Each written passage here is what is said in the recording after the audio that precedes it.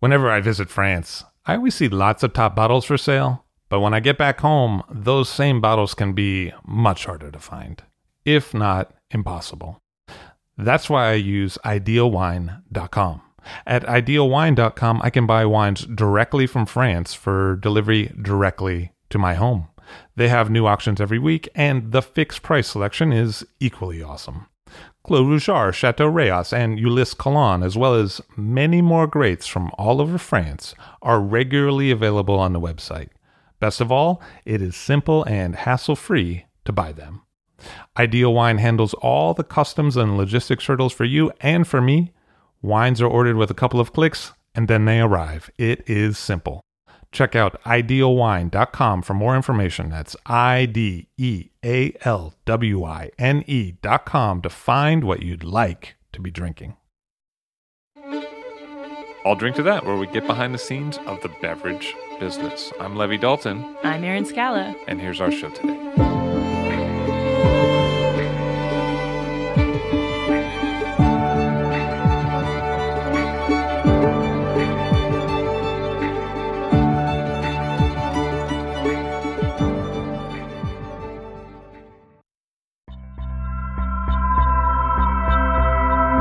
Possibly from northern Italy and Veneto, and growing under a variety of different names from northern to mid-Italy, Verdicchio has made itself at home in the Marche. In the Marche, Verdicchio can have a unique symbiosis with Malvasia and Trebbiano, where the grapes in trio can create a unique, mysterious, and age-worthy wine. It can also be bottled on its own and can be truly ethereal with some age. Verdicchio has been confused with Trebbiano often in the past, but especially with DNA profiling, the story of Verdicchio is becoming ever clearer. In fact, Verdicchio's past helps clarify some of the passions and motivations of people living in Italy in the 15th and 16th centuries. Verdicchio moved around north and central Italy during a few centuries when the Italian peninsula suffered multiple plague outbreaks. Some outbreaks would be small, hitting a few hundred people in a localized area. And when an outbreak happened, little spots, lentil-like spots, would show up on the skin, and then lymph nodes would swell, and rarely would anyone live beyond the 5th day of catching the disease. Usually, if one person in the house contracted the plague, everyone else in the house would catch it and die around the same time. It was just devastating. Outbreaks swept across Europe, leaving hundreds of thousands dead in the wake. In this time of uncertainty, a time when you're constantly reminded of humankind's mortality, and a time when entire populations searched for a greater meaning in it all, some of the greatest art was born. During one of the most devastating plague outbreaks in the mid-1300s, called the Black Death Pandemic, that claimed millions of lives, during this time, Giovanni Boccaccio wrote the Decameron. This book is set just outside of Florence in a deserted villa during a plague outbreak. The 10 characters in the book hunker down outside the city to ride out the plague. The villa was likely empty because its owners probably were plague victims, and its new inhabitants told stories to wait out the Florentine epidemic and hopefully avoid infection to save their own lives. The basic premise of the story, that we all probably read in high school, highlights some of the social unrest that motivated people in the 1300s to 1600s during plague outbreaks. People wanted to leave cities during the outbreak. Empty houses and villas were there for the taking. People were dying left and right, and this caused many people to act differently than they may have in non-plague times, acting impulsively, living in the moment. But perhaps most tellingly, as the book's frame story shows, many people just wanted to move out of urban plague zones and take cover in less populated areas. In the 1300s through the 1600s on the Italian peninsula, many migrations of people, and the grapes they took with them, were motivated by plague outbreaks. From 1576 through 1577 in Milan, for example, the city recorded over 17,000 plague deaths, and this same plague outbreak in Venice was responsible for 50 to 60,000 deaths.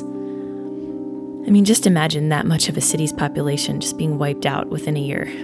the outbreak from 1576 to 77 was one of the worst to hit Italy since the Black Death pandemic in the 1300s. A doctor in the Marche, Marino Masucci, who wrote about the 1576 plague, described a pandemic that swept through cities. He distinguished between different types of sicknesses that were often lumped into one disease by doctors. And Masucci himself may have been taking refuge. He formerly practiced in Padua, then stayed in the Marche during the outbreak, but he also may have been motivated to return to his home of Jesi after studying and practicing in the north. It was just before this plague outbreak that Masucci described, when Verdicchio was first mentioned in the historic records of the Marche. Who was the first person to bring Verdicchio to the Marche? And when they planted their cuttings in the Marche, was the vineyard a memorial to an abandoned past, a dead past? Did the vines remind them of a better, plague-free time from their home in the north? When the motivation to move for your life, is so strong that you pack up for good, move your family, and think to bring some vines with you for the long haul, the grapevines, they become more than just a food source. They become a symbol of identity. It's likely that Verdicchio traveled across various parts of Italy, likely moving north to south, during the social unrest caused by the plague across the 4 centuries, from the 14th through 17th centuries. In fact, as we use genetics to trace Verdicchio's path across Italy, Verdicchio helps tell a larger story of the human condition during a time of great strain. In Verdicchio, you'll not only find great wine, you'll find hints of the indelible human spirit. It's not enough to make great wine. You also have to reach the consumer that appreciates that wine. And that's where Offset is an incredible asset. Offset is an independent brand design and commerce technology company that connects with wineries on a human level to help them connect with consumers on a human level. Offset is based in wine country and staffed by creative strategists and technologists who are superb at helping create and evolve wine brands through visual identity and package design, developing the look, feel, and tone of your web content, as well as building beautiful and effective websites powered by their proprietary e-commerce platform, Offset Commerce. That's why leaders like Frog Sleep, Grace Family Vineyards, and Rain Winery already rely on Offset. Reach out to the brilliant team at Offset at offsetpartners.com. That's OFFSET partners with an S.com. Offset is focused on the wine industry and can embrace the nuanced needs of your wine brand.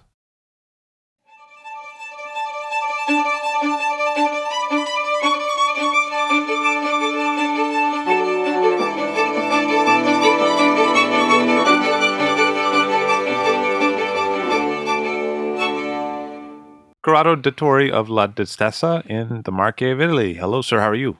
Good, thank you. Nice to have you here. So your first vintage at La Distesa was in 2000. Yes, my first harvest 99, but I was still living in Milan. And then we moved in March 2000. My first vintage was 2000. And what brought about that move? Why did you decide to move from the city to the country? It's a good question. I grew up in Milan, and I studied there, and I graduated in economics. So not winemaking? No, absolutely not. And I began to work in a bank, an international bank. And then this was the end of the 90s.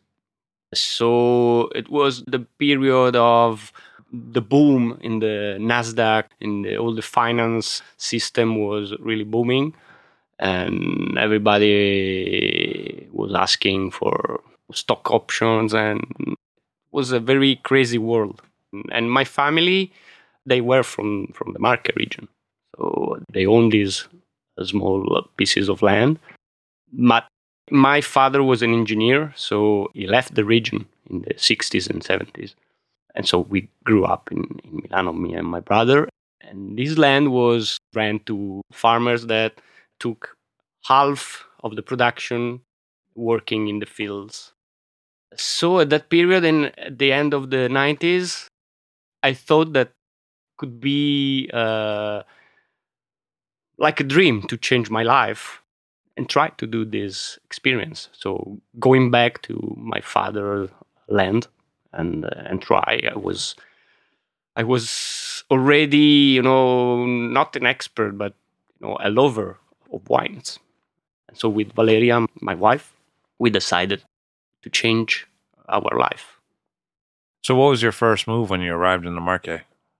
The idea was at the beginning was not really to make wine, but was to change our life. So we went to live in this house that was not a ruin, but there weren't people living there since 20 years. So we began to restore a little bit the house, and we opened a small bed and breakfast, like a farm holiday. So we began with that, and of course with the wine. But we only had 1 hectare at the moment, the vineyard that my father planted in 1980. And it was Verdicchio. Yeah, because Cupramontana is called so-called the capital of Verdicchio. So 90% of comes from Verdicchio grape. So that's a nice head start, though, in the fact that you start and you get 20-year-old vines. I mean, it's only a hectare, but if you start a business and you start from zero, it's much more complicated, of course. So I have to thank my family and my parents, because they never sold these properties, even if they lived very far, because from Milano is about 5 hours drive, Yeah, it's like to maintain your roots, So you go back, and then what was it that you decided to make wine? I mean, obviously you had vines, but what was the move there? What was the change? In Italy, and not only in Italy, probably all around the world, but especially in Italy, that was the time of the super Tuscans, of the great wine, super concentrated, and with a lot of winemaking, And the only real thing that I knew at the time about wine was, how to taste it. I took some courses, and so for me, the wine world was something very, very, very fancy, very the fancy wine, all this kind of stuff. And so what I did was to take a winemaker, and I bought some stuff for the cellar. So we had these very old barrels, and we took all off from the cellar, and we bought the stainless steel, new machines, and we began to make wine in the way that at the moment we thought was the way. I only had one law in mind, that was I want to be organic, to make something which is safe for people and for the nature. So this was the first step. But otherwise, of course, working with a winemaker, everything in the cellar was a little bit about cleaning everything, about control everything, about the fermentation with the right yeast, and what we know what winemaking is. And so I started in this way. Did you like the taste of the wines? Yes. The wines were good and were authentic. I mean, the winemaker then, of course, became my friend, and we stay. I also saw him yesterday, so he tasted my wine. What did he say? Because, I mean, your wines now are somewhat different. Yeah. I mean, we discussed it for many years about, winemaking, about wines, and so we are good friends. But at the moment, I didn't know the alternative. And so when did that alternative start to become clear? I mean, when did you start to see that there were some other options out there in terms of protocol, like how you could go about it? When you make wine, then you have to sell it. And it was very shocking for me because it was like being back in my old world. The idea was, okay, I left a bank where everybody is completely crazy, selling, stock options or selling, making money with money. And now I'm here selling wines to people, which is crazy the same way. And, which is the difference, And so in those years, I was a little bit not in crisis, but thinking what's going on In your life, you in mean? my life, Like a life change. Yeah, I found out that there was something else, and I think in 2002 and then in 2003, we began to meet these people that basically were like me, small producers focused on organic wines. But from outside the market, though. Yeah. At the beginning, yes. Because there's not so many kind of No. natural wine. At that time, probably the only one was Natalino Crognaletti from Fattoria San Lorenzo, probably. And so we began to go to these small markets and meeting many people and many wine growers also from France, where probably this movement was born. People from Beaujolais and stuff like that. Yeah, from Beaujolais and then from Loire and then from all over. And then was the moment when the book from Nicolas Joly was translated in Italy, and the moment when Josko Gravner began to work with the amphora. So it was like revolution stuff. You know? Everything was changing, and in 2 or 3 years, I decided I went to France to meeting some producers, and I visit Marcel Lapierre, and his wines were very shocking for me, but also Pierre Breton, and in Italy, of course, Stefano Bellotti, Angiolino Maule, and many others.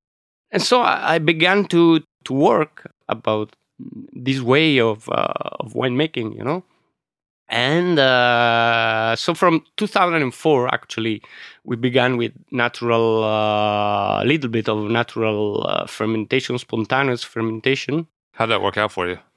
At the beginning was very, I had a fear, really a fear, because when the idea is to control everything, going in a way where the idea is, no, you are completely free. It's really difficult, because every day you are there tasting, during the fermentation, there is a bad bacteria, or the reduction, the oxidation, it's difficult because it's like when you jump in the void, you don't know where you are going. So the first years were very, very tough, and also the discussions with the winemaker were with the analog, were very tougher and tougher, because I told him, okay, let's reduce the sulfates. Oh, no, you cannot reduce the sulfates. Okay, let's use less, something. Oh, no, you cannot, because otherwise the malolactic is... This is, it's a continuous battle. But I found out that the wines had something new, something deeper, probably. Maybe the first vintages at that time were better, because when you change, you have to find your way. So probably I had in the middle, I have a couple, 2 or 3 vintages that are not really as I wanted. But, it was a learning by doing. Until I found out that everything could be more relaxed, more, easier. What were your parents like? Were they relaxed people, or were they more tack people? No. They worked all their life, in very stressful job, and so no, they were not very relaxed. So this was kind of like an opposite door for you, kind of out of family life too. They were very, very worried in a way, because of course I was living a world that was, the world of everything is stable, the money comes, and you can have a family, you can Yeah. no. And you weren't married at the time. In 2001, but kids came later. So there was all kinds of life changes happening around the same time. Yeah. Basically. But your wife was into it, the natural wine idea. Yes, completely. Even if she maintained her job, she's completely part of La Distesa. She tastes and says, Yeah. So that must be nice that you can do it together, especially if you're having arguments with your own lug, that you have a partner of some kind. Yeah. We were 2 against 1. Right. What happens next in the story? Slower and slower, of course. I started with 1 hectare, and then I rent a little bit piece here, a little bit piece there.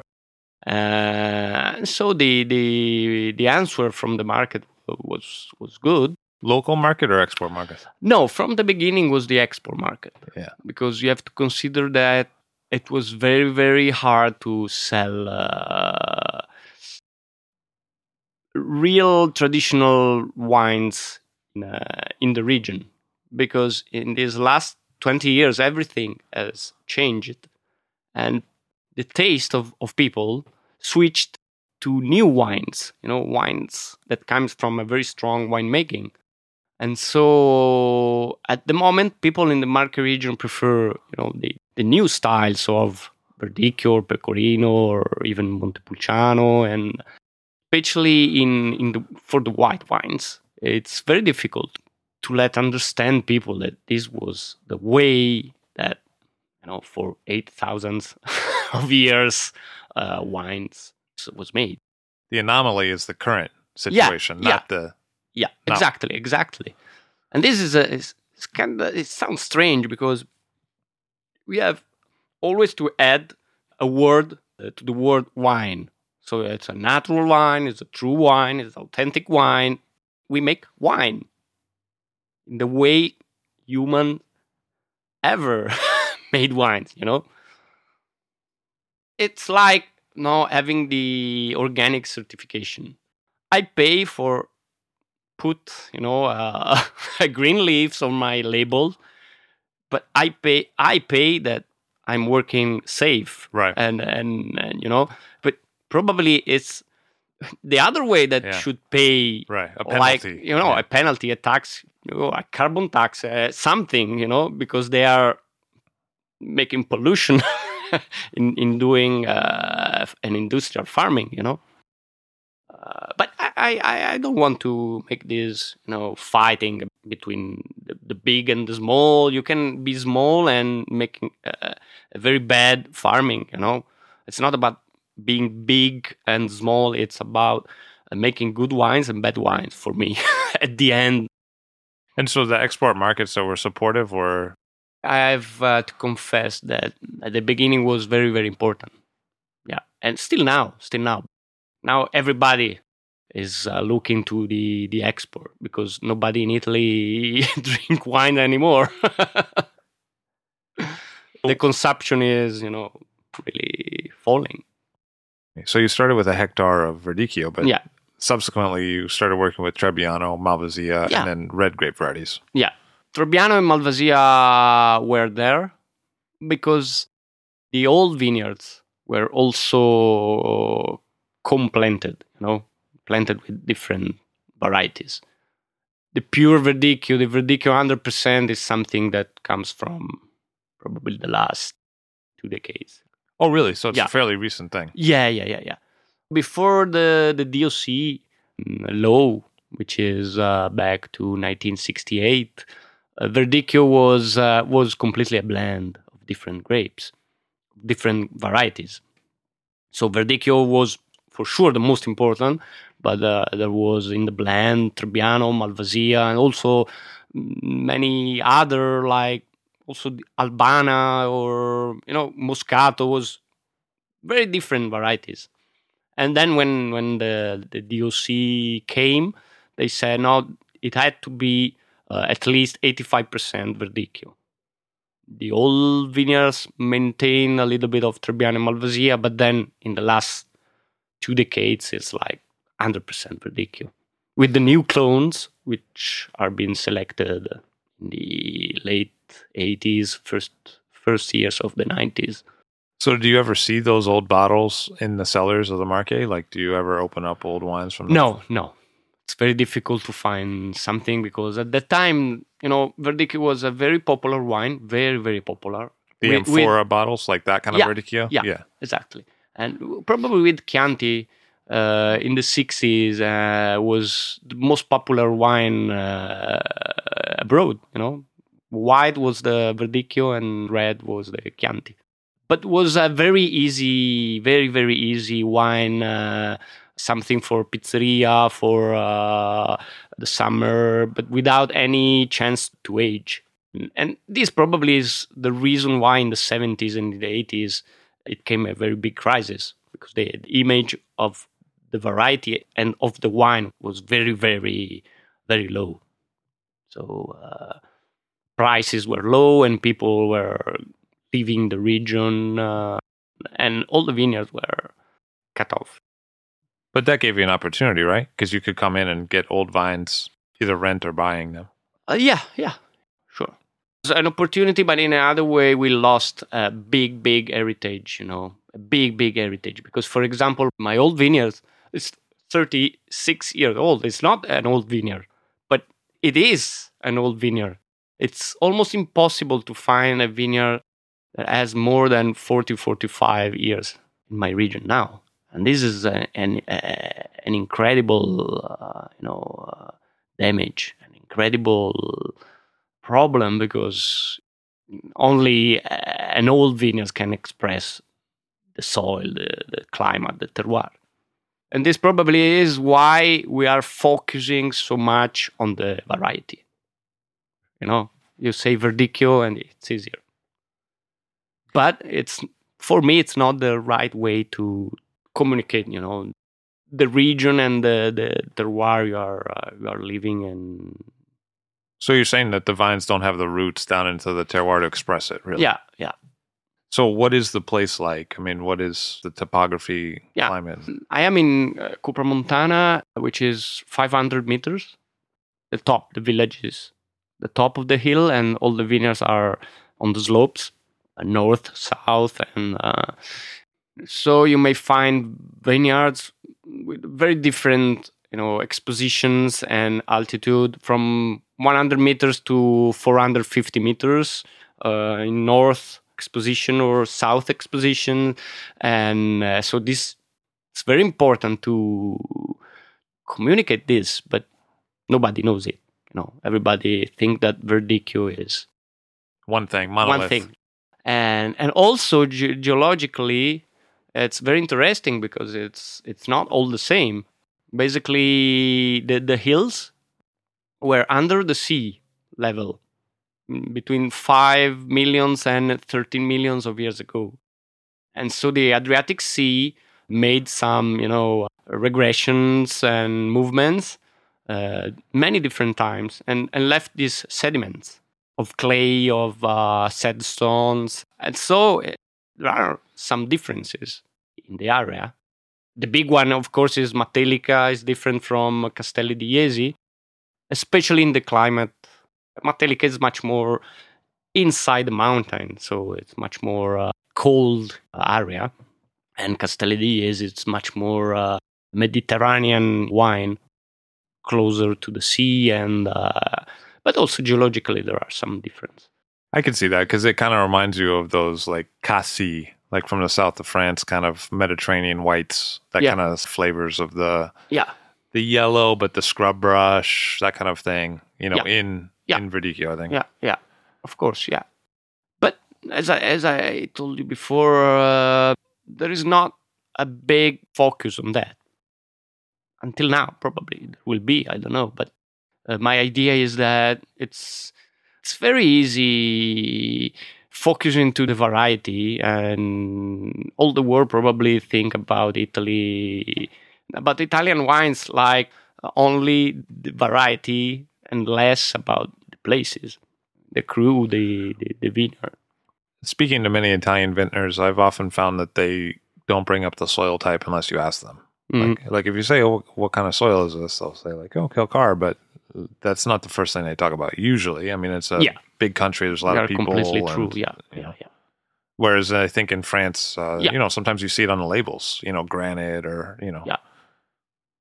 I don't want to be misunderstood. I mean, for me, it's a very good thing to have all these original varieties, because if you want to taste pecorino, you have to come to the Marche region, But the problem is that if you focus only on the variety, if you ask to 10 people, not only in the States or in France or in Germany, but also in Italy, where are the Marche region? Probably 8 or 9, they don't know where is the region. But probably they have drunk pecorino and they know about the variety, which is strange. The Marche, what's kind of interesting about it is that on one side you have Abruzzo, right? Yeah. And the other side you have the sea. Yeah. And you get storms from both sides, right? Like sometimes storms come through Abruzzo and go to the Marche, but mostly they come from the sea. Yeah. How does that affect the harvest pattern? It's very interesting to think about that.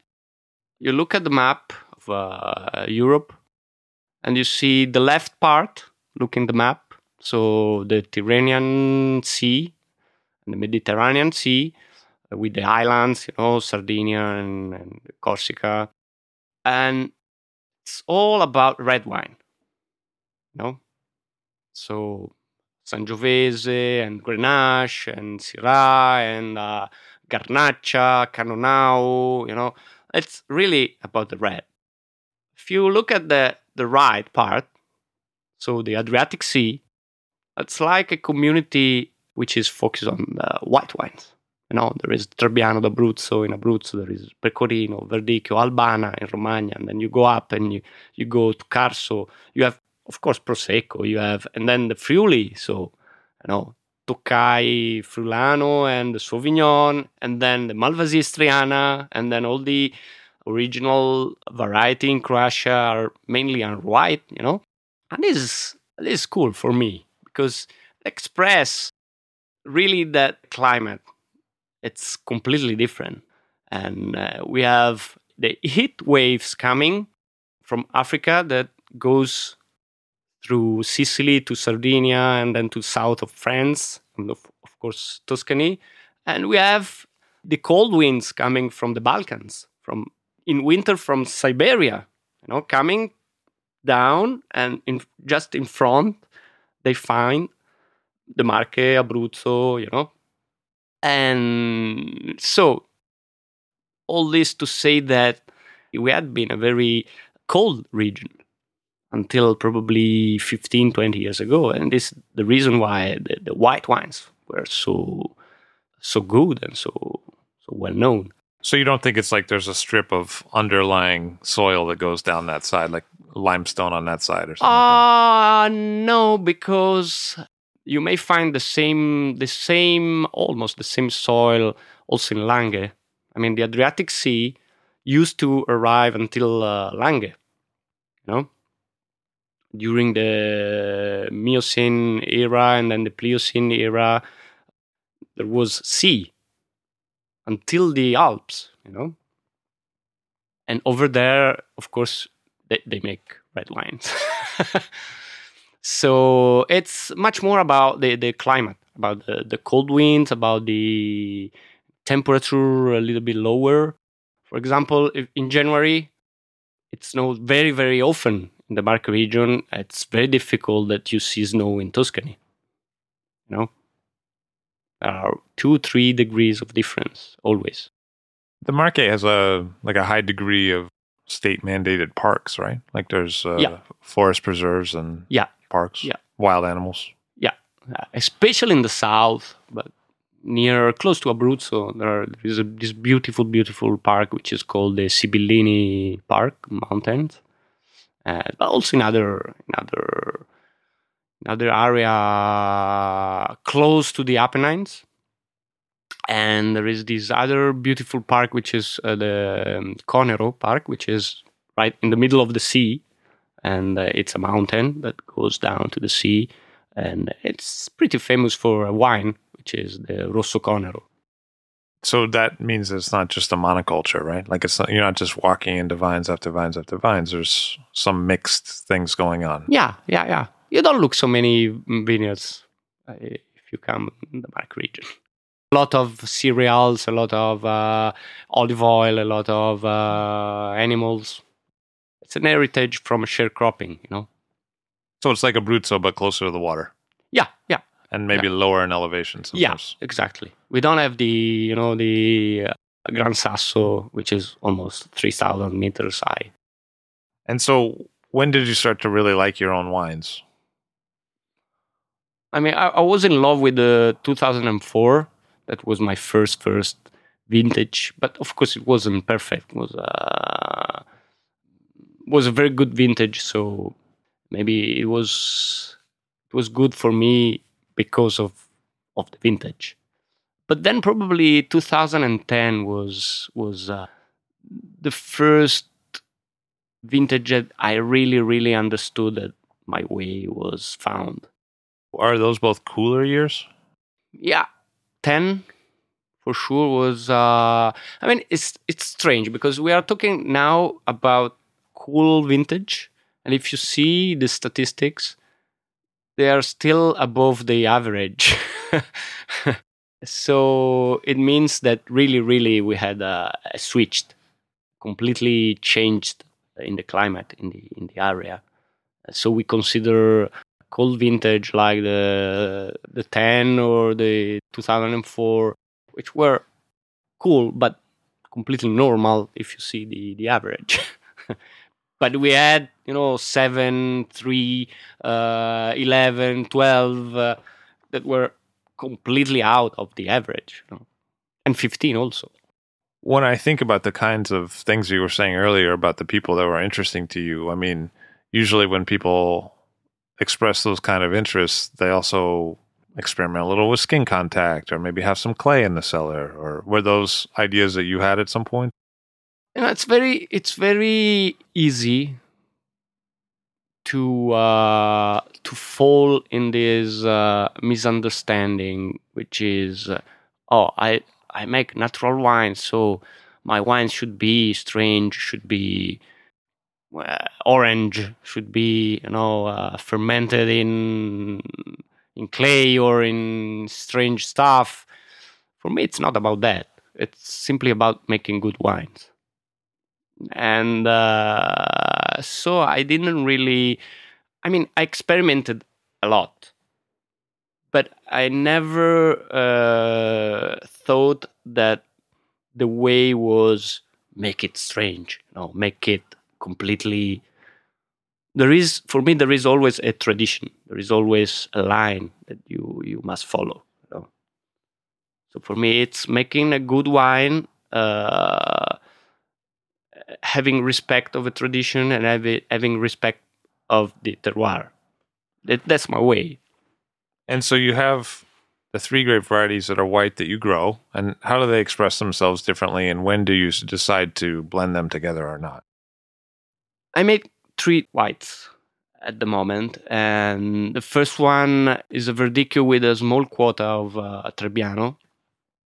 And there was not really a decision in doing that, but it was only that the vineyards had the Trebbiano originally planted there. And the reason why the other wines, the Riserva, is 100% Verdicchio, is strange, but it's only because it's an old vineyard, but the part that was not planted with Verdicchio was planted with Sangiovese. So when we harvest that vineyard, of course, we only take the Verdicchio, the white. So this is the reason why it's 100% of Verdicchio. And then there is a third white, which is an orange wine. And I decided to make this wine, because of course at the beginning I told you, there was this big revolution, and I was tasting all these orange wines from Slovenia, especially from Slovenia, but then from Georgia, and I tried with Verdicchio. And I have a couple of years where I made a long maceration with Verdicchio, but the wine was not good, so I never released that on the market because I was not convinced about the wine. And then I tried with Trebbiano, and Trebbiano is a strange animal because it gives probably one of the most beautiful wine on planet Earth, which is Valentini Trebbiano d'Abruzzo. But is that the same Trebbiano that you have? No, it's different. Okay. It's different. Because there's many, right? Yeah, there are many. But at the same time, Trebbiano gives probably the worst grape for the worst cooperative, In a way, it's like Sangiovese. You can make the best Brunello di Montalcino and the worst bag-in-box. And so which is the difference? Probably terroir, probably the soil, probably, the way you work, the way you make farming, So it was interesting for me trying with Trebbiano. And so the third wine is basically a 60% Trebbiano with a little bit of Verdicchio and Malvasia. And I must confess that Trebbiano, I fell in love with Trebbiano variety. And the last vineyard I planted was mainly Trebbiano. But what kind of Trebbiano are you planting? Is it? Basically, we can plant Trebbiano Toscano. Okay. Yeah. There is a list of variety that are allowed to be planted in the region. And there is not Trebbiano d'Abruzzo, and not, for example, you can plant Malvasia Toscana, but not Malvasia Istriana, which is strange because the Croatian is closer to market than Tuscany. That's some part of Tuscany. So it's kind of, but it's the same. You can buy a Marche Bianco IGT, but Riesling or Chardonnay. But you cannot buy a Marche Bianco IGT Verdicchio or Pecorino because are protected in the DOP, in the DOC.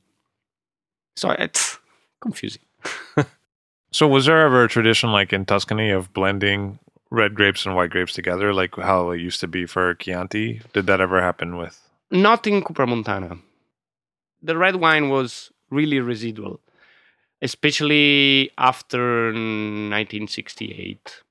There was red wine, but red wine was consumed very, very young.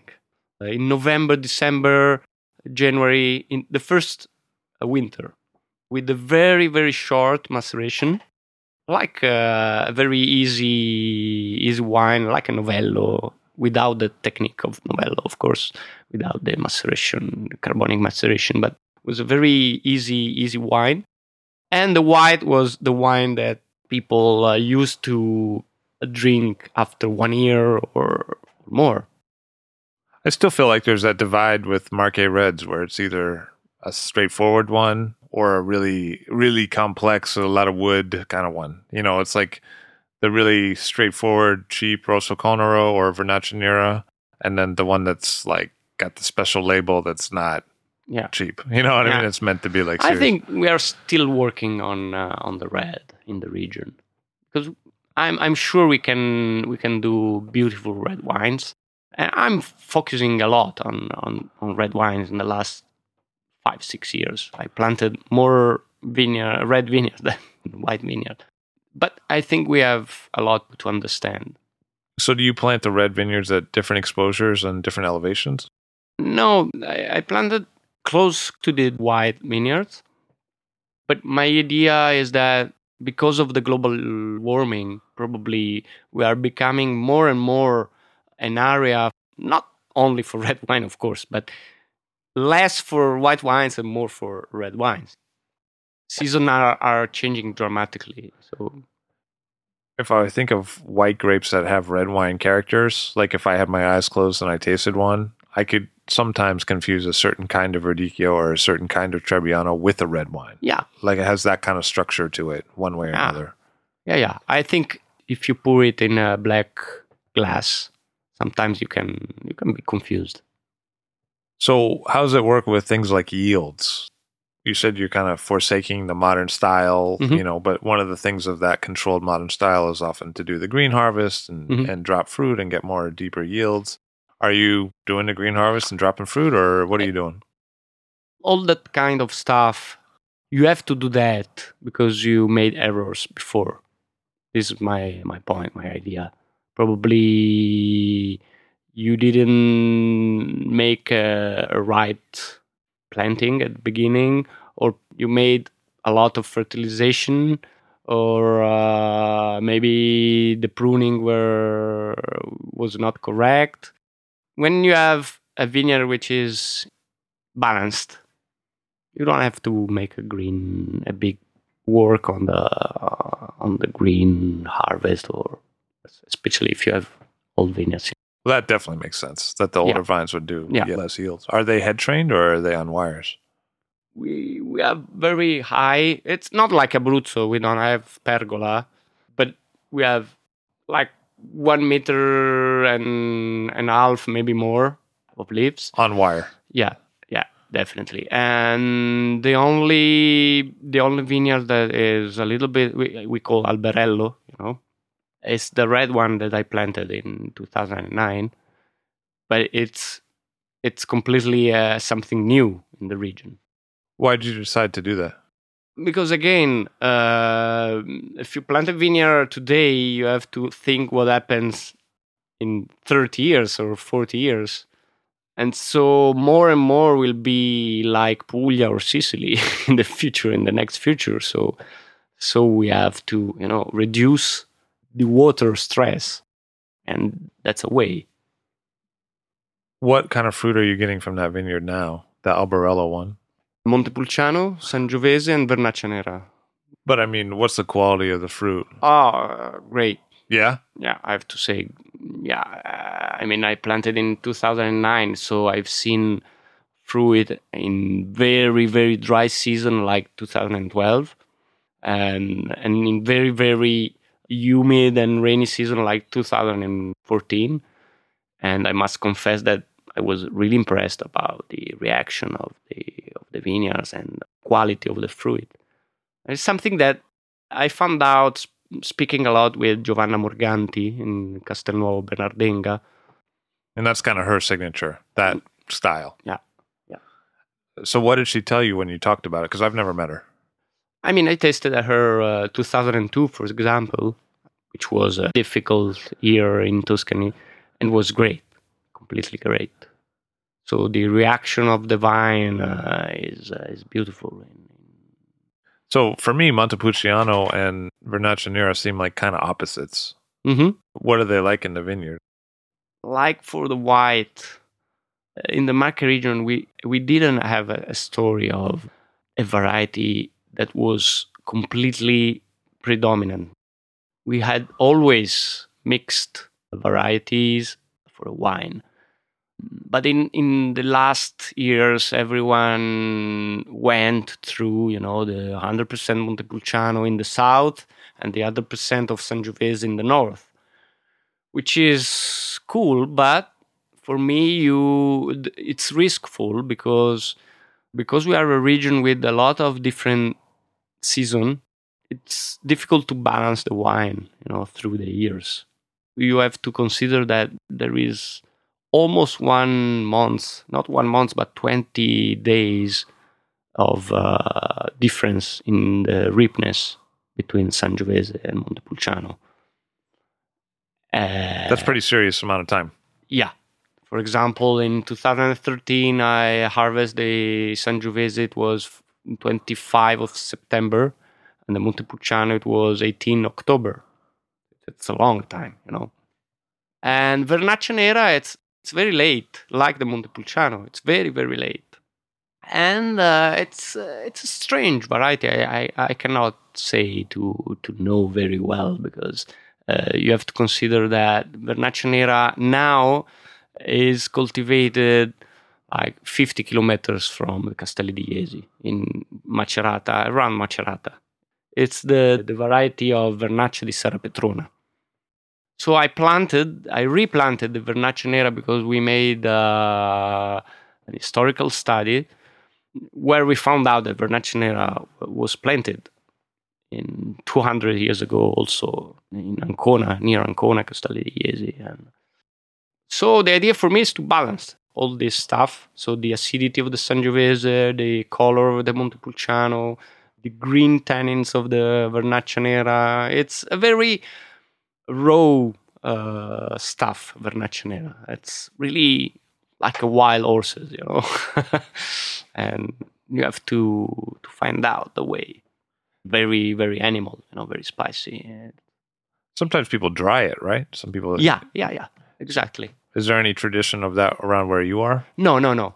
But the reason, I think the reason why Vernaccia di Serra Petrona is a sparkling wine that comes from dried, grape is that Vernaccia is a very late variety, and Serra Petrona is a very small village in the mountains with all woods around. So it's very difficult to have the perfect ripeness of Vernaccia over there. And so the only way is to dry it a little bit and to manage the high acidity with making a sparkling wine. So you have sweetness that cover a little bit the acidity, and you have the sparkling that gives some bubbles to the freshness. It's like a little bit like Lambrusco, I guess. The idea of making, I guess, but it seems different. It is completely different. The idea, right? The idea of the wine, but it seems more wild somehow usually, and the textures are different. Yeah. But I've had some non-sparkling ones that were good too. I was curious because for me, it can give a raw touch to the wine, like this spicy, there's this green stuff that you can taste that refresh a little bit the Montepulciano, which is very, very powerful. And speaking about green stuff, do you ever do like whole cluster and use stems? Or I've changed a lot the vinification with the red, and especially with the other red that I make. The easy one, which is Montepulciano Sangiovese. There is a 5% of Cabernet Sauvignon. That was my first mistake I made in 1999 was actually. But it's only one row. It was an experiment. But mainly the wine is 95% Sangiovese and Montepulciano. And in that wine, I use more and more, the entire grape to give a little bit of freshness. And I love this green side that comes from. Do Vernaccia Nera or Montepulciano give high sugars? Montepulciano for sure, yeah. Vernaccia Nera, no. It depends because I'm still trying to understand it. So it's like, when you go out the first date and you're still to understand. You're curious if there's going to be sugar or not? Yeah. I see. I think I do know that feeling. Yeah. I'm still trying to learn about red wine, and they say it's easier to make red wine, and this probably is true, but it's very difficult to make good red wines. What about lees? Do you leave it either the red or the white on lees for a long time? Yeah. Kind of crucial to your style for white, I think. Yeah, I think it's very important. If you work well at the beginning, all you get from the fermentation is good, and so it should stay until the bottling. For me, this is my opinion. Oh, so basically you rack onto bottle. Yeah.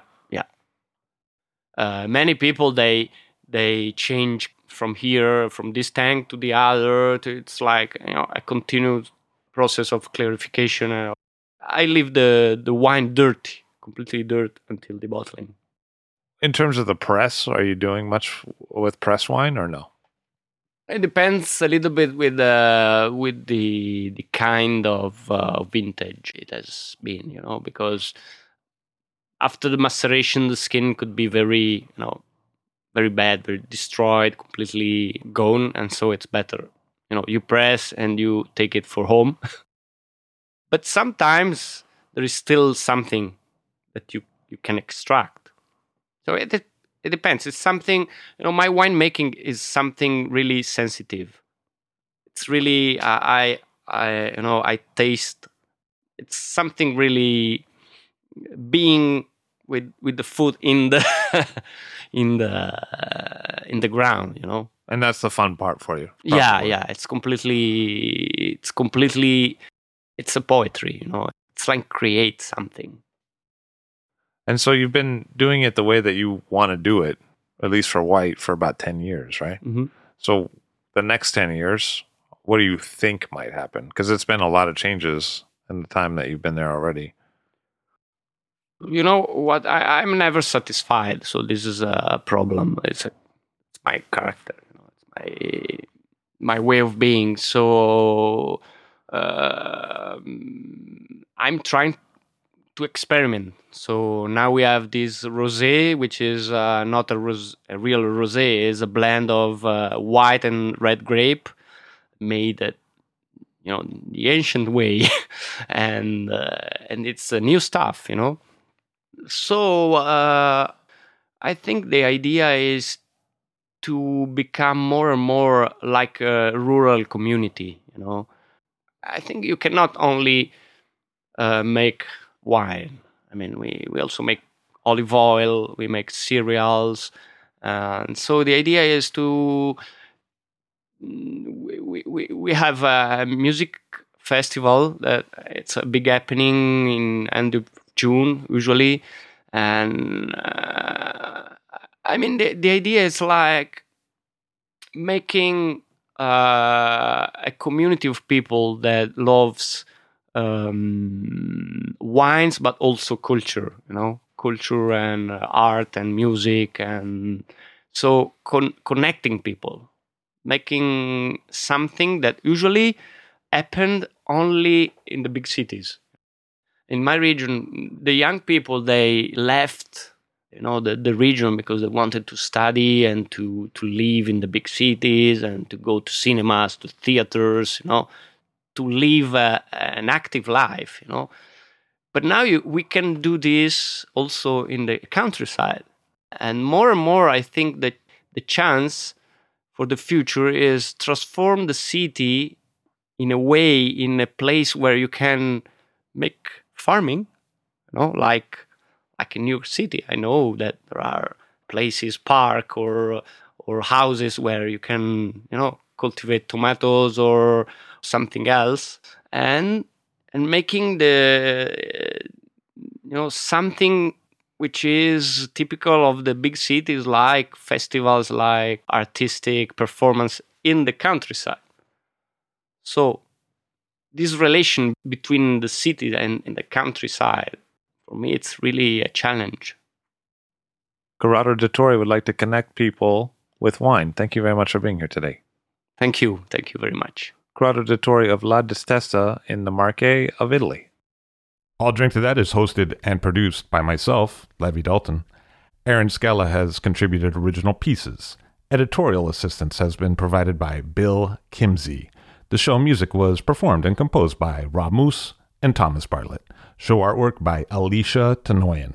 T-shirts, sweatshirts, coffee mugs, and so much more, including show stickers, notebooks, and even gift wrap, are available for sale if you check the show website, alldrinktothatpod.com. That's ILL, drinktothatpod.com, which is the same place you'd go to sign up for our email list or to make one of the crucially important donations that help keep this show operating. You can donate from anywhere using PayPal or Stripe on the show website. Remember to hit subscribe or to follow this show in your favorite podcast app, please. That's super important to see every episode. And thank you for listening.